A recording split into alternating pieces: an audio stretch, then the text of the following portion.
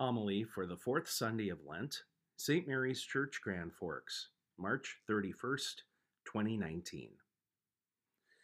We implore you on behalf of Christ, be reconciled to God. The importance of St. Paul's message is brought home to us in Jesus' masterful parable in today's Gospel. We proclaim this reading once every 3 years in the season of Lent, but I would love if we used it every single year. The popular title for the parable over the years has been The Prodigal Son, but I've heard people propose that a better title would be The Parable of the Forgiving Father, because that's where the focus really belongs. In any event, there are 3 distinct and compelling characters in the story, and all of them have something essential to say to us. What I say here will only skim the surface of this parable's rich meaning. However, I do wish to examine each person in turn, and therefore reveal what they have to teach us. First, let's consider the younger son. What he did at the beginning of the story was unconscionable. Adult children move out on their own as a matter of course, but usually they accumulate the resources they need ahead of time to live independently. The prodigal son's request for his share of the inheritance was crass and insulting. He basically told his dad, "Right now, you're as good as dad to me. Why don't you divvy up your worldly wealth so I can start using it for myself?" Those words were like a knife plunged into his dad's heart, and insulting to the elder brother too. But amazingly, instead of telling him, "Don't let the door hit your backside on the way out," the father complied with his son's foolish request. The first few days and weeks must have been a rollicking good time, but quickly the party was over. The younger son lived only to indulge and consume. He wasn't giving to others as a steward, but was using and being used. To symbolize rock bottom, Jesus depicts this Jewish boy feeding swine, and what's worse, hungering for what the pigs themselves were eating. Things had to get desperate before the prodigal son decided to change course and return home. We hear him reciting his speech as he's walking along. He thinks to himself, "I have one shot at this and have to get it exactly right." He anticipated that at best he'd be put on probation to work and live with the hired men. But when he reached his father, he wasn't even permitted to say all he wanted to say. So quickly did his dad intervene. What we learn about the father far surpasses what we could expect. First of all, the father was actively looking for his son to come home. There was no thought of writing him off and giving up, despite the horribly shabby treatment the prodigal son had given him. We gather from the story that rumors were flying as to the prodigal son's exploits, which were enough to tarnish the family name. But there's no dwelling on the past, no rehashing of such lurid tales. The last thing on the father's mind is to interrogate the young man. Is it true that you did X, Y, and Z? Moreover, upon catching sight of his son, the father ran to meet him. This is no trivial detail. In that society, it was embarrassing and unbecoming for an old man to run for any reason. In deference to his age, others were expected to cross the entire distance and meet him where he stood. Heedless of how unseemly it may have appeared, the father moved in great haste. No sooner than he got to the young man did he start calling out instructions. Put her finest robe on him, a ring on his finger, and sandals on his feet.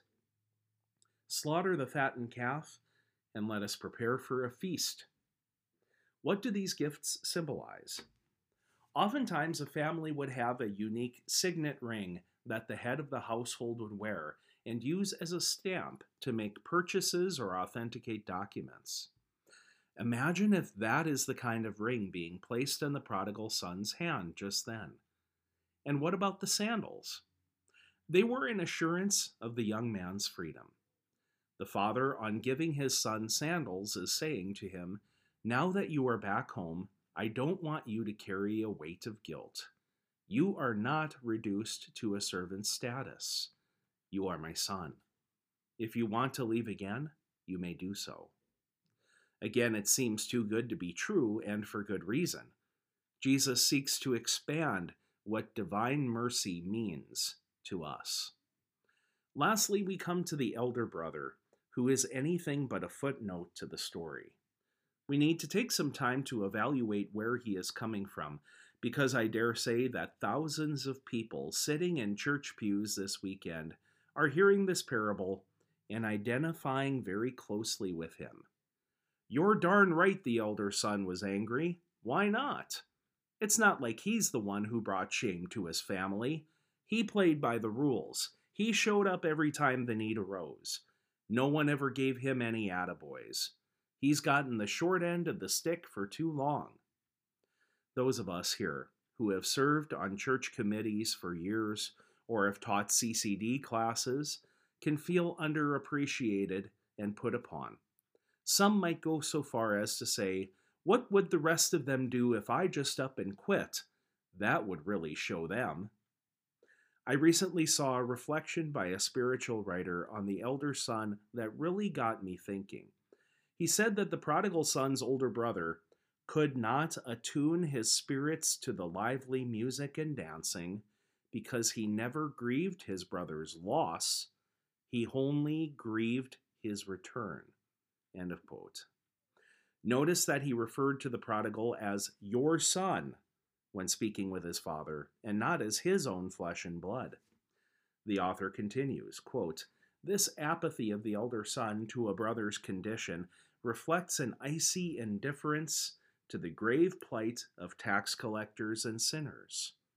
The elder son is insensible to the tragic horror of a human soul lost amid wayward living, thus insensible as well to the ecstasy of its unexpected recovery through repentance. End of quote. Regardless of who we most resemble in the story or what precisely we have done, every one of us depends on God being as compassionate as the father of these sons. We want God to intervene so that we do not remain dead, but are alive. We want heaven to celebrate our conversion of heart, as Jesus promises earlier in this gospel, that the angels in heaven rejoice over every sinner who repents. We want to hear the Father say to us tenderly, everything I have is yours.